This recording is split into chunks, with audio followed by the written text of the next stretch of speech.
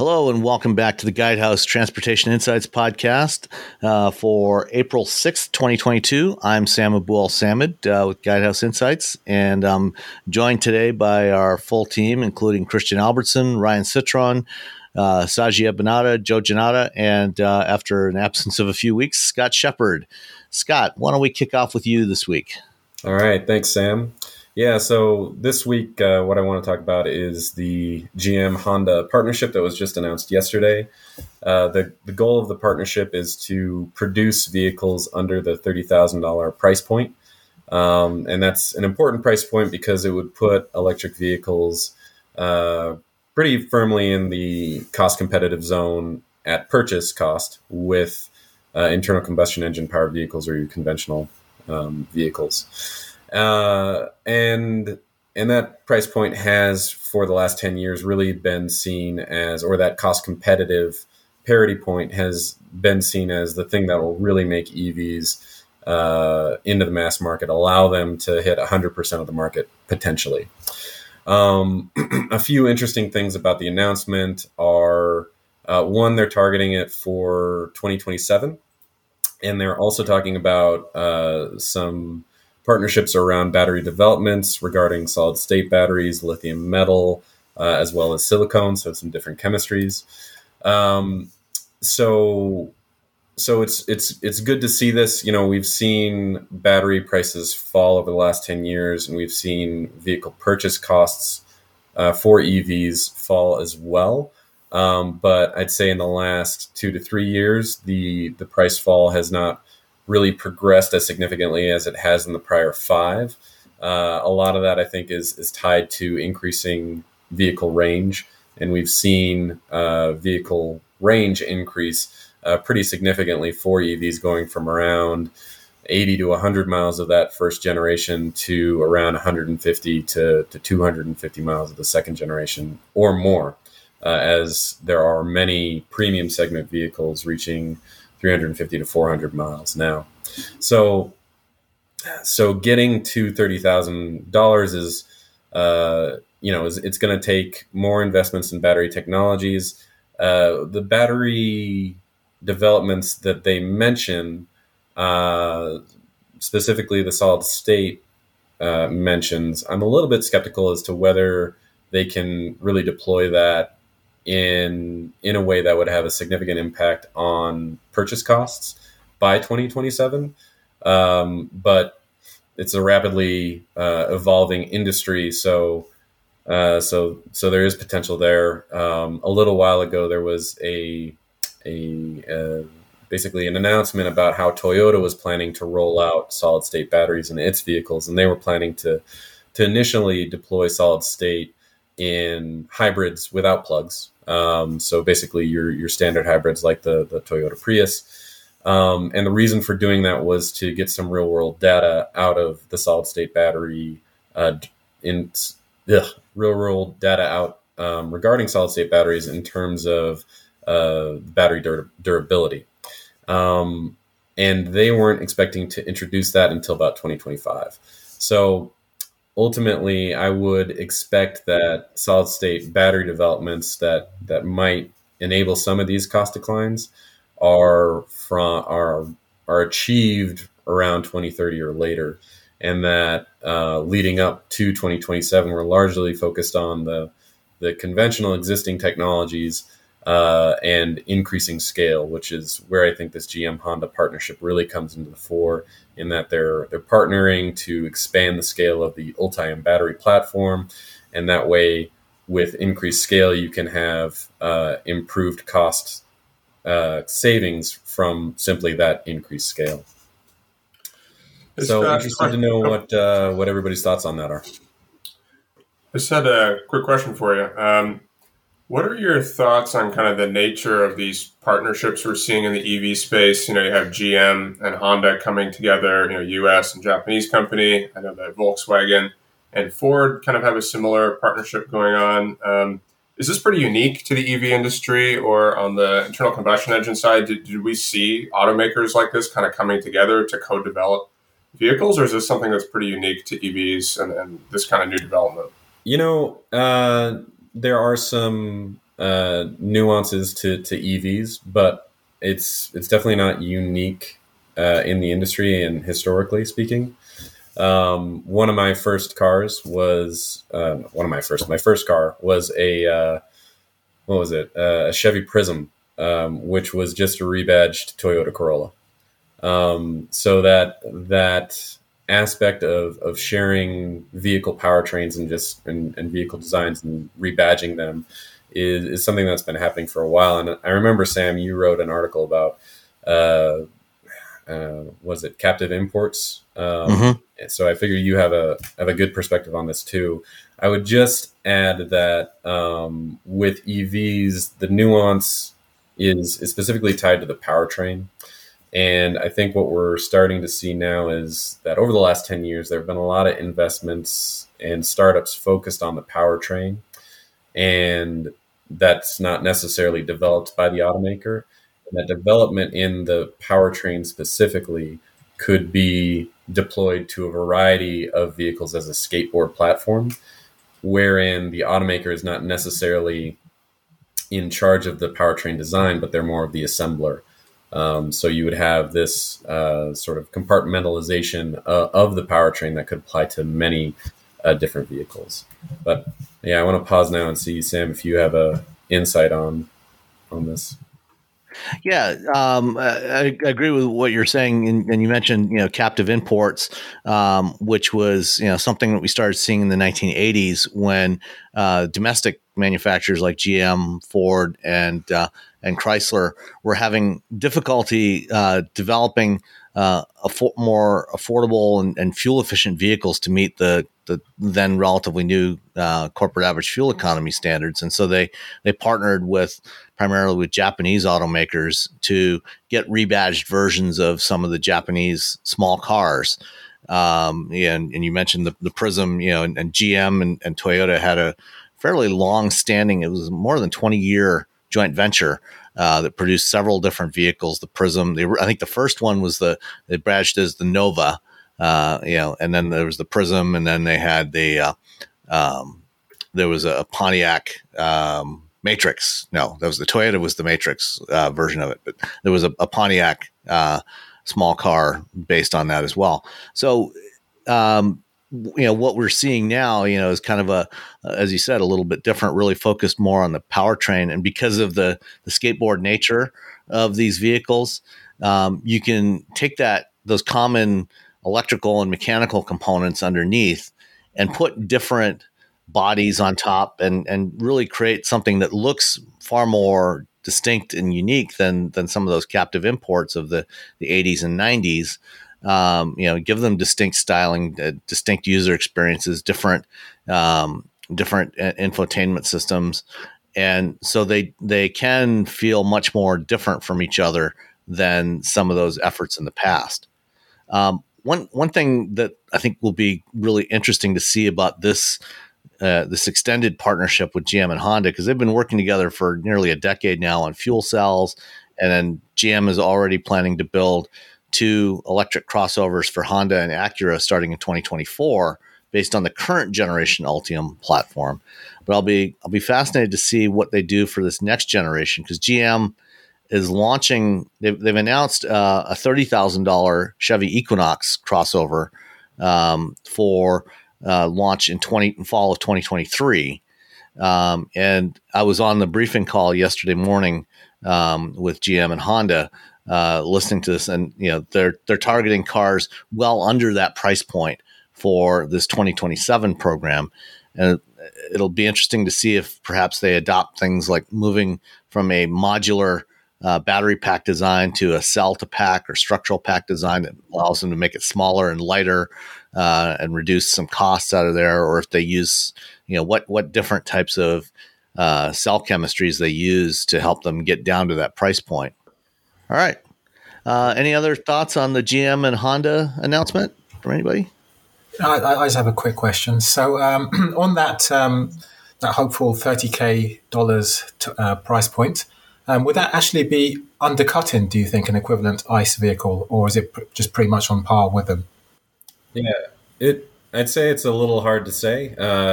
Vehicle prices have been going crazy lately. And inflation's been going crazy. So thinking about it in absolute terms is probably a little bit fraught. I would say that, uh, I and Sam, I don't know, they didn't mention anything about necessarily it undercutting the price point, but the goal for the EV industry as a whole has been to basically not only become cost competitive, but become cheaper than internal combustion engine. Um, there's obviously a lot of different ways you can structure your battery to achieve that price point. So it's I don't know how confident I would be to say that it is going to be an undercut or not. I would more so assume that it's achieving parity.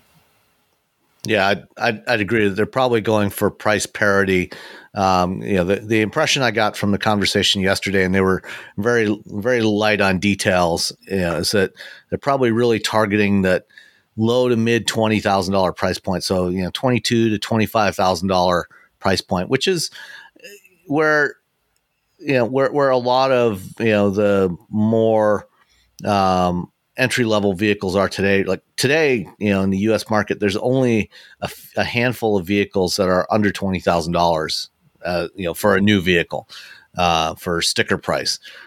Most of the smaller crossovers like the Nissan Kicks, the Hyundai Venue, the Hyundai Kona, they start right around $20,000. And if you project out 5 years with the changes that are going to be required for emissions compliance and things like that, those are going to be creeping up, into that $23,000, $24,000, $25,000 price range. So if they can do an EV, in that same price range in that time frame, I think they'll, it'll be at least, roughly at parity. And then when you factor in total cost of ownership, the reduced fuel costs and service costs, then overall it'll actually work out to be cheaper. All right. Well, why don't we go with Christian next? Okay. So today I want to talk about Alphabet and which is the mother company of Google. They're a company called Wing. They're currently doing drone deliveries over in Africa. So far this year, they've done over 200,000 deliveries using these drones. Well, they're beginning their biggest test in the United States in Texas. So in a couple of suburbs in Texas, they're going to be delivering from, it is Walgreens, a couple other places, but they're going to be doing coffee. If you need, Q-tips from Walgreens, you can order them and have a drone deliver it to your house. So what's interesting about this is the drones that they're using are a vertical takeoff and landing drone that transitions into a forward flight drone. So it's got fixed wings, so it flies like a normal aircraft. As soon as it gets to altitude, they fly at about 200 feet. They have software in them that basically allows the aircraft to fly beyond visual line of sight. So basically, they tell the aircraft, okay, here's the coordinates where we want you to go. The aircraft takes off with its package, flies to that coordinate, using the software on board to avoid trees, power lines, any other aircraft in the air and everything. And then flies to that point, and instead of landing to deliver the product, it has a cable that it drops down to the ground. As soon as it hits the ground, it releases the cable. It retracts the cable and then transitions back to forward flight and flies back to the hub. So it's the hubs or the places they're going to be using this in is Frisco and Little Elm communities near Dallas. They're going to be, like I said, it's going to be interesting to see what happens with this. But this is going to be one of their tests in a larger area to see how these aircraft react and how the customers react to having drone delivery. Go on for normally these will go on for a year to 2 years, and then they'll start expanding out beyond those two little suburbs. one of the biggest problems they've had with these little drones, though, is noise. Where they're flying now, it's actually Australia, not Africa. They've had a lot of complaints about noise. So right now they're in the process of re-engineering the propellers on these little drones so they don't make near as much noise. But it's really interesting. It's going to be great to see. Dallas is a great place to do it because it's not a very hilly area. You've got a lot of wide open airspace in those areas to let these little guys fly around in. So, be ready if you want coffee from Starbucks. You should be able to order it by drone soon. So, Christian, the re-engineering of the blades to reduce sound, how difficult is that going to be? Is that it just sounds like these things, I assume, are already battery powered, so you have some sound efficiencies already coming from the use of electricity. But I'm I guess curious and a little bit skeptical about how much noise can be reduced. Well, it all depends on the shape of the blade itself. So a standard propeller, if you were to put it on a electric motor, you're going to hear a whining noise from the propeller. If you tweak your blade just a little bit, every time you tweak it, you're going to change the noise that it creates. The key is to get it so it produces as little sound as possible while producing the same amount of lift and thrust needed for these aircraft. Because they're using the way these are built, I believe it's got 4 vertical propellers, and then 2 that they use for forward propulsion, so they don't transition. The thing about it is they still have to be small enough where it doesn't change the flying characteristics of the aircraft, doesn't change the size of the aircraft, but it has to be powerful enough to provide enough thrust. So that's what a lot of people don't realize is, like on a helicopter, what you're actually hearing most is the ends of the blades on that propeller make the most noise, and the tail rotor makes more noise than anything else. So by changing the shape of them, there's if you look at we'll go back to the military side, the AH-64 Apache. If you look at its blade, the end of the blades have a kind of a hook to them, and it kind of bends at the very end. That there was enough to quiet down the helicopter. So that's the kind of thing they're going to be looking at, is how can they change the shape of that blade where it still produces the same amount of thrust, but is quieter. Then after that, then you have to manufacture enough of them to roll them out to every drone that they have out there, which if they're doing 200,000 in the first part of the year, that's quite a few drones that they're using. Hey, Christian, does each drone deliver kind of like one thing at a time, or does it take multiple packages and make multiple stops before it returns to base to recharge? Do you know? These are set up as a single drop per mission. Basically, it's about the size of, from what I can see and tell, they're about 1 foot by about 8 inches package. About 6 to 8 inches tall, and they look like a small lunchbox, basically. I was wondering, because the article you sent is talking about delivering ice cream, and I'm thinking, if it's making 3 stops before it gets to me, how melted is this ice cream by the time? Hopefully the ice cream's the first stop they make. But it's usually just one stop per flight. Yeah. What's the range and payload capability of these wing drones? From what I can tell on these, if I remember correctly, on wing, you're talking about they got a 10 to 15 mile radius that they can fly, no problem. It's about a 2.5 to 5 pounds on this size of drone is what they deliver per time. And the reason you want to keep that, as soon as you start going to a 10 pound delivery, your drone has to increase in size accordingly. So these are very small drones. It's not meant for. It probably won't take a gallon of milk. You're talking about 7 to 8 pounds there for a gallon of milk versus, like I said earlier, some Q-tips and a bar of soap is going to be the type of stuff you're going to do. You're not going to use it for any heavy loads. You're not going to use it for sodas. You're not going to use it for that unless you have one soda and a sandwich type thing.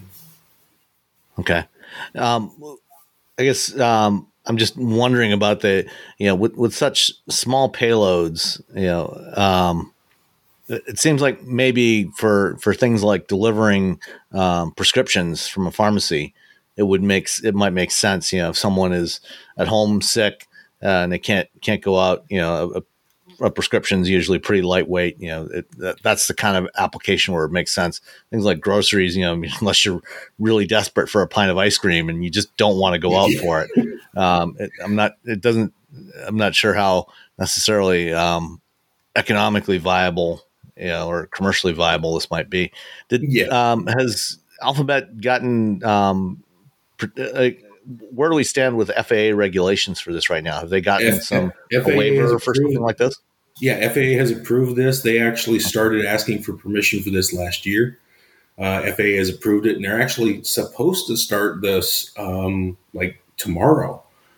They're supposed to start it very soon. So, and originally this size of drone and this class of drone was purpose made for just that, for those emergency kits, for first aid, medications, things like that. Yes, that's what they're there for.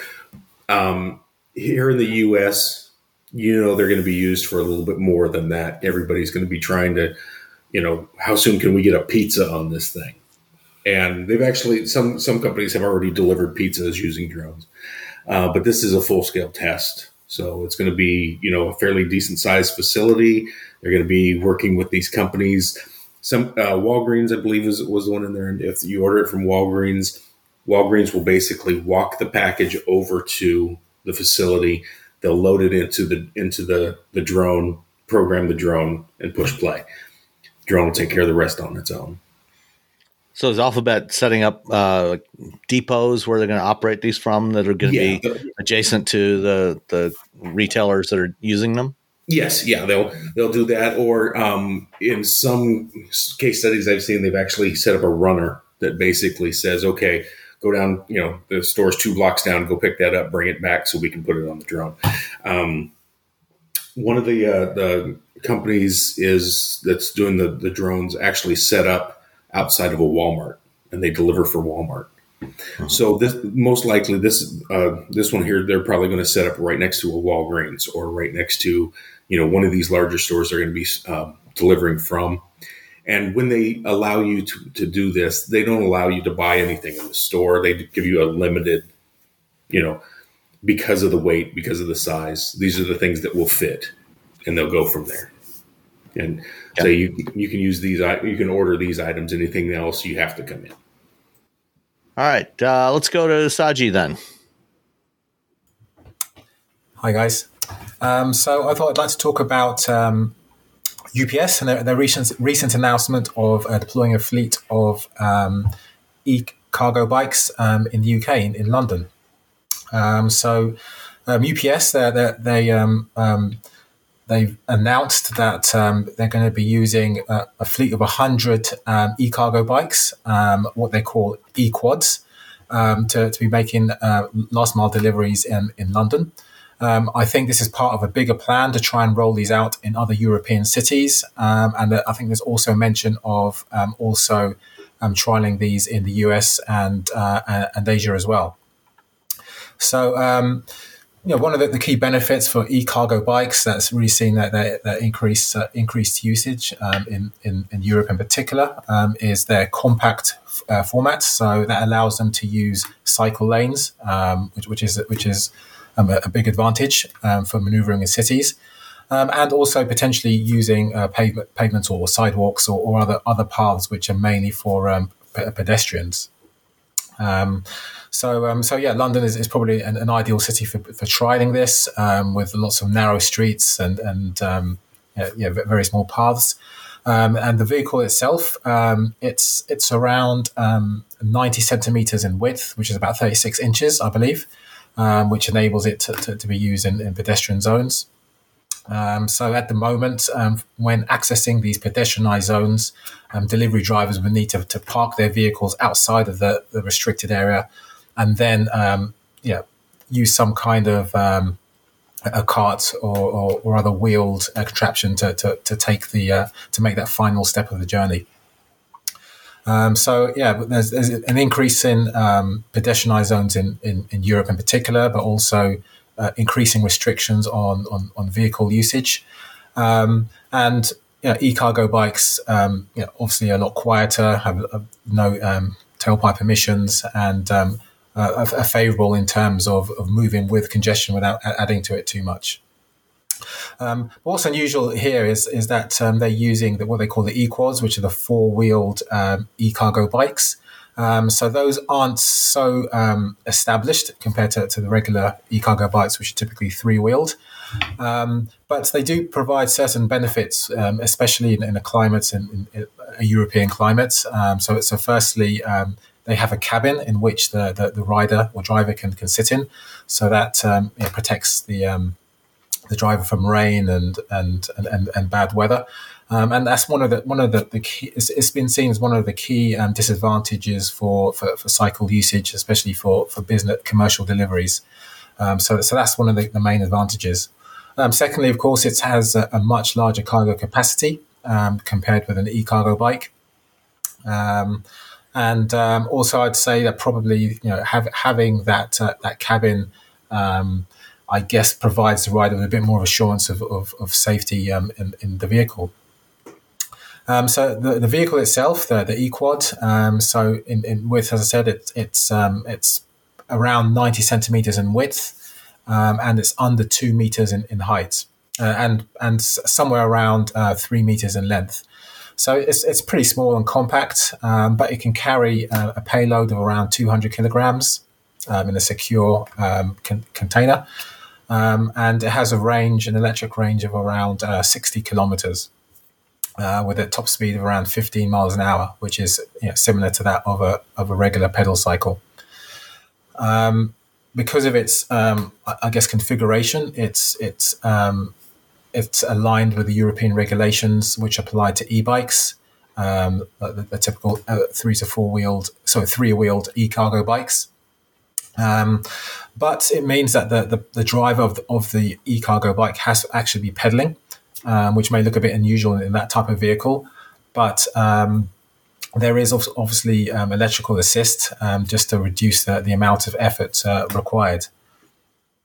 The manufacturer of these e-cargo bikes is Fernhay, so they're a British engineering and design company. And they've been, up to now, designing these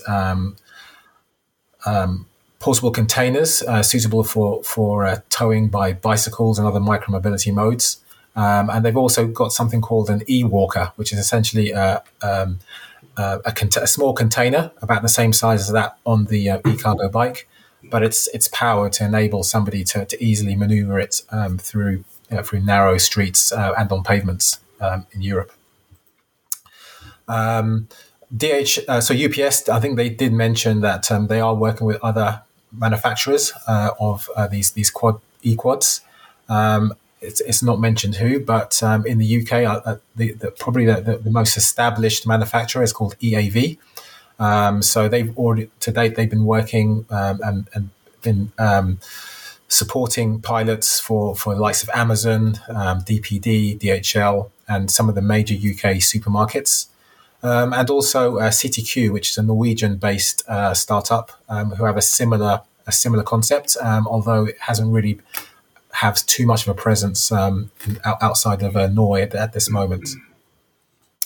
So I think this is part of a trend of the logistics companies looking to experiment with micromobility with e-cargo bikes, and we've seen FedEx and DPD, for example, doing this.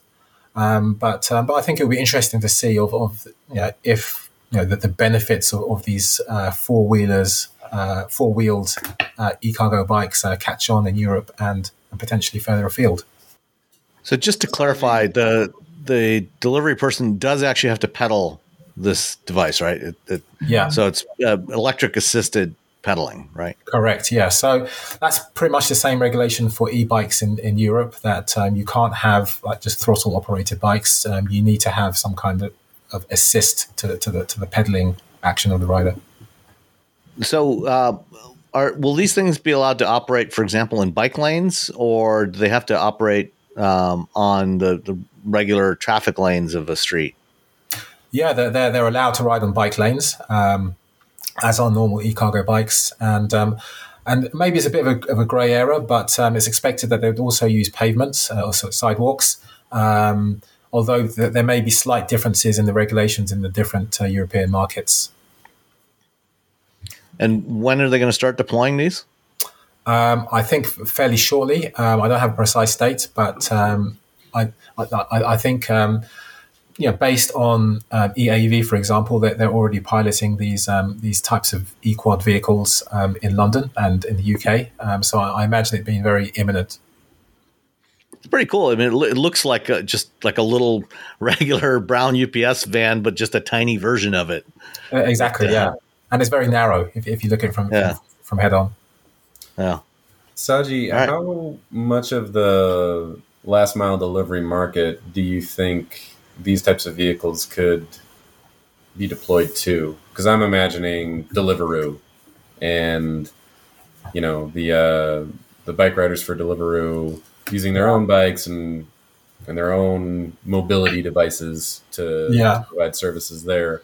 And I don't really see this as making a splash there, because the Deliveroo drivers would have to, basically purchase this for that, and it makes sense. So is it only really going to be for? Well, my assumption is that it's probably best designed for parcel delivery services like UPS, but maybe that's the extent.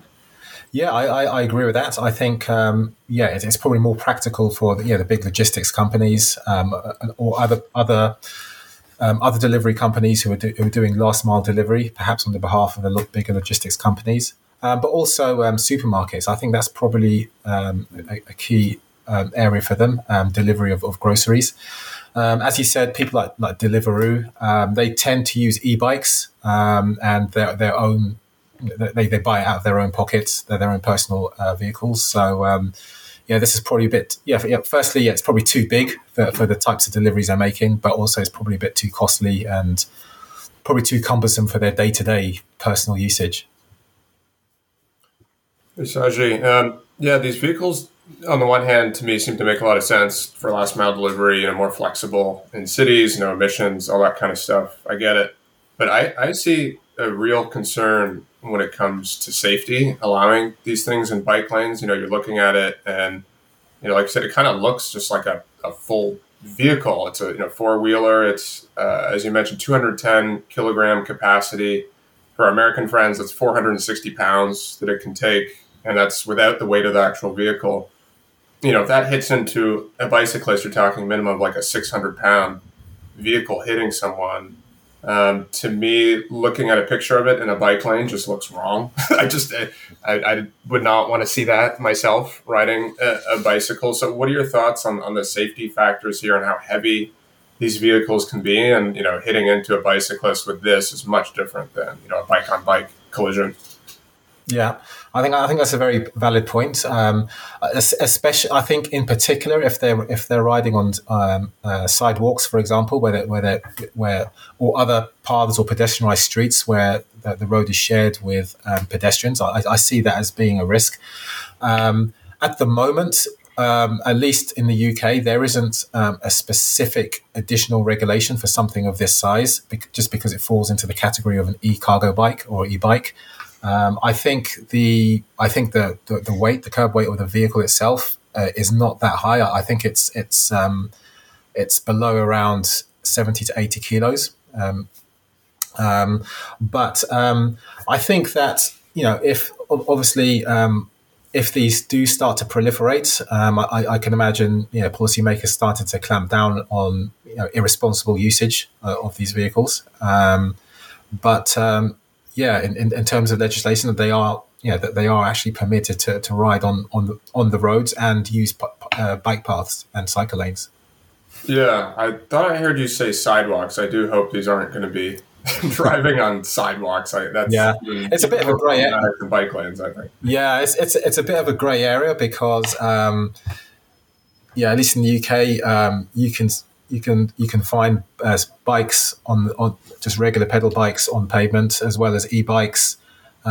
E-cargo bikes technically would fall into that category, but even regular three-wheeled e-cargo bikes are still pretty big in comparison to a normal bike. And I think just out of responsibility, delivery drivers don't tend to do that unless it's just wheeling the vehicle to where it's being parked or to where the delivery is being made. But perhaps on pedestrianised streets, where streets tend to be quite wide, I can imagine them just like bicycles, just being ridden around, but probably at low speed, just being a bit more courteous and considerate of pedestrians. But of course, it just takes a few irresponsible riders for a clampdown on this type of activity. Yeah, and I was going to mention the width, even though it's thin at 90 centimeters, that's still double the width of a road bike and about a third more than a mountain bike. So that it doesn't take up a lot of space, but that's still, a pretty big increase. So it's a big cuboid mass to potentially collide with a pedestrian. Yeah, it's 3 meters long, so that's it's a pretty good sized vehicle. Yeah. Yeah. Have they given you any indication of what these are going to cost? No. No. So UPS hasn't. I know that EAV have these in operation. At the moment, I don't think they've published pricing at the moment, but I think that I imagine them to be a bit more expensive than high-end e-cargo bikes, which could be anything up to about £5,000 to £6,000 UK pounds. So I can imagine it being probably around the $8,000 mark would be my guess. All right, thanks, Christian. Cheers. So one more just follow up on that because I did do a quick Google. It looks like standard e-bikes in the UK have to weigh 30 kilograms or less. So you're saying that the curb weight is, even just without it being full of packages, is still 70 kilograms, and with packages could be up to 210. So was there an exception made in the rules for these kind of vehicles, or? I'm not sure, to be honest. I think that's for and maybe it's a grey area. So, for example, with e-cargo bikes, so those could potentially be approaching that 30 kilo curb weight, I can imagine, and also potentially also with heavy payloads on the vehicles as well. Those are typically considered just in the same category as regular e-bikes. Yeah, there may be some exception for more like commercial e-bikes or something like that. Yeah, I can look into that. But that's a very good and valid point. Cool. All right. Well, let's jump over to Joe. Joe, what's going on in your area? So I came across an article about the UK government's new hydrogen plan. So in 2021, they released a 10-point green industrial revolution plan aimed at cutting emissions and creating greater energy independence with their post-Brexit existence. It was their energy solution for renewables and post-EU membership. It included a plan to generate 5 gigawatt of low-carbon hydrogen capacity by 2030. And it was primarily aimed at replacing natural gas, powering around 3 million homes, and only mentioned transportation as a secondary potential use case for the hydrogen. This left a pretty big void in the necessary investment if they eventually wanted to do hydrogen as a fuel source for vehicles. At the same time, they continued to invest in battery electric vehicle charging and pretty significantly. In the past several weeks, though, they have doubled that hydrogen commitment from 5 gigawatts to 10 gigawatts of production capacity, and included a lot of language about transportation. There was a handful of examples of fuel cell passenger cars across the UK, but the government and this plan seems primarily focused on converting public bus fleets, trucking, and off-road industrial vehicles to fuel cell technology. The lack of government support for the fuel cell passenger cars seems to be largely in line with a lot of the global trends, as most people have opted for battery electric vehicles in the passenger car space rather than fuel cells. But their firm commitment to fuel cells in heavy duty vehicles is a little bit bolder than a lot of other countries. They have really locked into the merits of fuel cells over battery electric vehicles in industrial and heavy duty spaces, while other countries are still debating the merits of the two. There is very limited refueling infrastructure for hydrogen right now. There's actually only 14 stations in all of the UK, and there's a relatively growing and established electric vehicle charging infrastructure. So it makes sense to focus on the heavy duty vehicles where they can cluster fueling stations around bus hubs and truck stops and other industrial centers. It should be interesting to see how fuel cell vehicles work out because it hasn't been widely adopted yet. And future adoption cases, there's obviously a lot of ways they can use fuel cells. So it should be interesting to see how it shakes out. Yeah, was there so you mentioned sort of a green blue hydrogen, and I guess on the production side of hydrogen, did they provide any context about how they're going to get more production capacity developed? Because right now a lot of hydrogen is not blue and it's not green. So their blue is, it seems to be relatively scaled up. They have a decent amount in that space, and they hope to be almost entirely green by 2030. That seems like a pretty lofty goal, so it should be interesting to see. But there wasn't a ton of language around that, just that they hope to be green and blue one day, and right now using the less clean sources. Yeah, and there's a lot of momentum around that, specifically in Europe. We see a lot of countries, having strategies for both developing blue and green hydrogen and looking for a mix of both to be heavily present by 2030.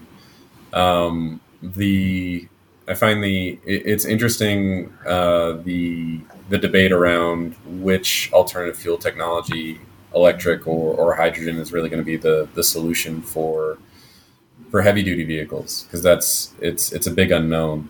And I always look at it from the perspective of, which technology is going to get there first. And it's hard to say, I think, and it's going to be a big question mark for a while, because there's.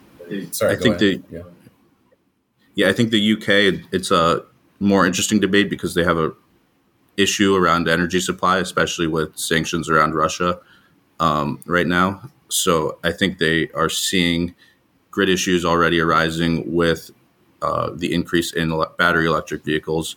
So I think by kind of pushing the fuel cells for more industrial vehicles and heavy duty vehicles, taking some of that pressure off the electrical grid that passenger cars would be driving. It's strange though, because both for blue hydrogen you're using natural gas, and for green hydrogen you're using electricity, you're using renewable electricity, and when you're doing both of those, you're actually increasing your consumption of either.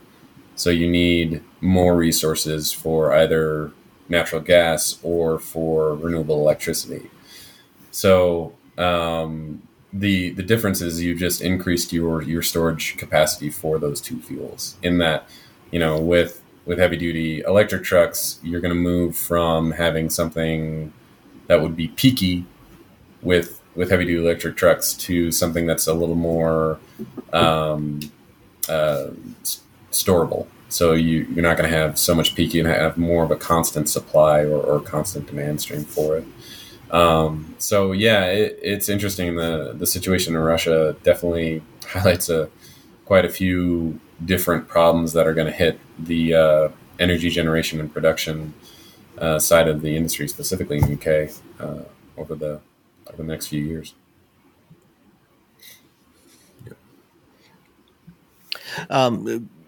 Joe, you mentioned that part of the original plan here was also to replace natural gas for residential use, and as part of that effort, would they be using the same pipelines to distribute the hydrogen, and doing that was the plan to distribute pure hydrogen or to blend it with natural gas in the pipelines?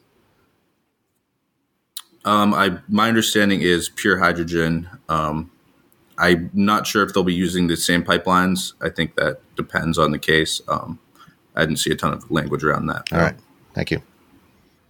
All right. Well, let's jump into the last story for this week, which is about the transition from internal combustion to electric vehicles.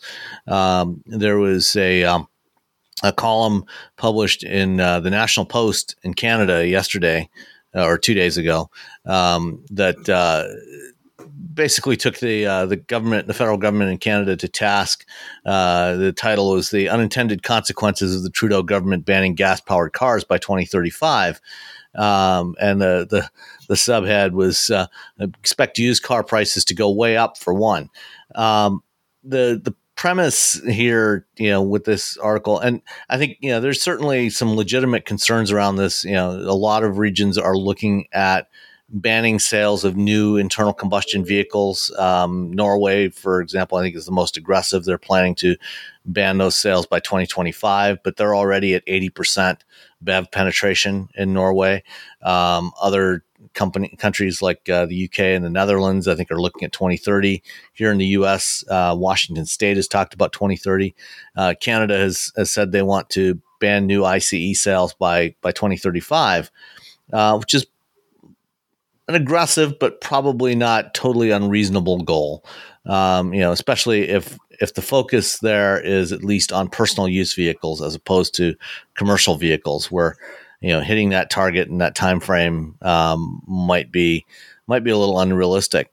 But one of the challenges, of course, is you ban sales of new ICE vehicles in favor of BEVs. That some people may decide, well, they want to keep driving ICEs, and the expectation is that this is you're going to start seeing hoarding of ICEs. And the author of this column gives the example of Cuba. When following the Cuban Revolution, they weren't able to import new vehicles anymore because of the embargo that was placed on Cuba. And as a result, we saw 1950s era American cars being continued to be maintained and operated in Cuba well into the early 2000s on a regular basis. In fact, I guess there's still many of them on the road today. And this author, Tristan Hopper, says could see the same thing going on, which would negate the benefit of an ICE ban and drive up prices because of limited availability. And I'm kind of skeptical of that argument. There's a fundamental difference with what happened in Cuba versus what's happening everywhere else, in that in Cuba, when they banned trade with Cuba, there was no new product coming into Cuba to replace those existing vehicles. With ICE bans, there will be available products to replace those ICE vehicles. Just as over the last decade last couple of decades, we've seen transitions from incandescent bulbs to compact fluorescents, and now more recently to LEDs. There has been something to replace them with, and the price of each of those new technologies has come down substantially. And we're seeing reductions in prices for EVs. They will get more affordable. ICEs are inherently going to get more expensive over the next decade as emission standards continue to climb. And there will probably be some people that want to continue using their ICEs well into the 2030s and beyond. And we have a much larger fleet of ICEs today than Cuba had in 1959. Here in the U.S., it's close to 290 million registered vehicles on the road. So those will undoubtedly be in use. Many of those will be in use for many decades to come. But I think that the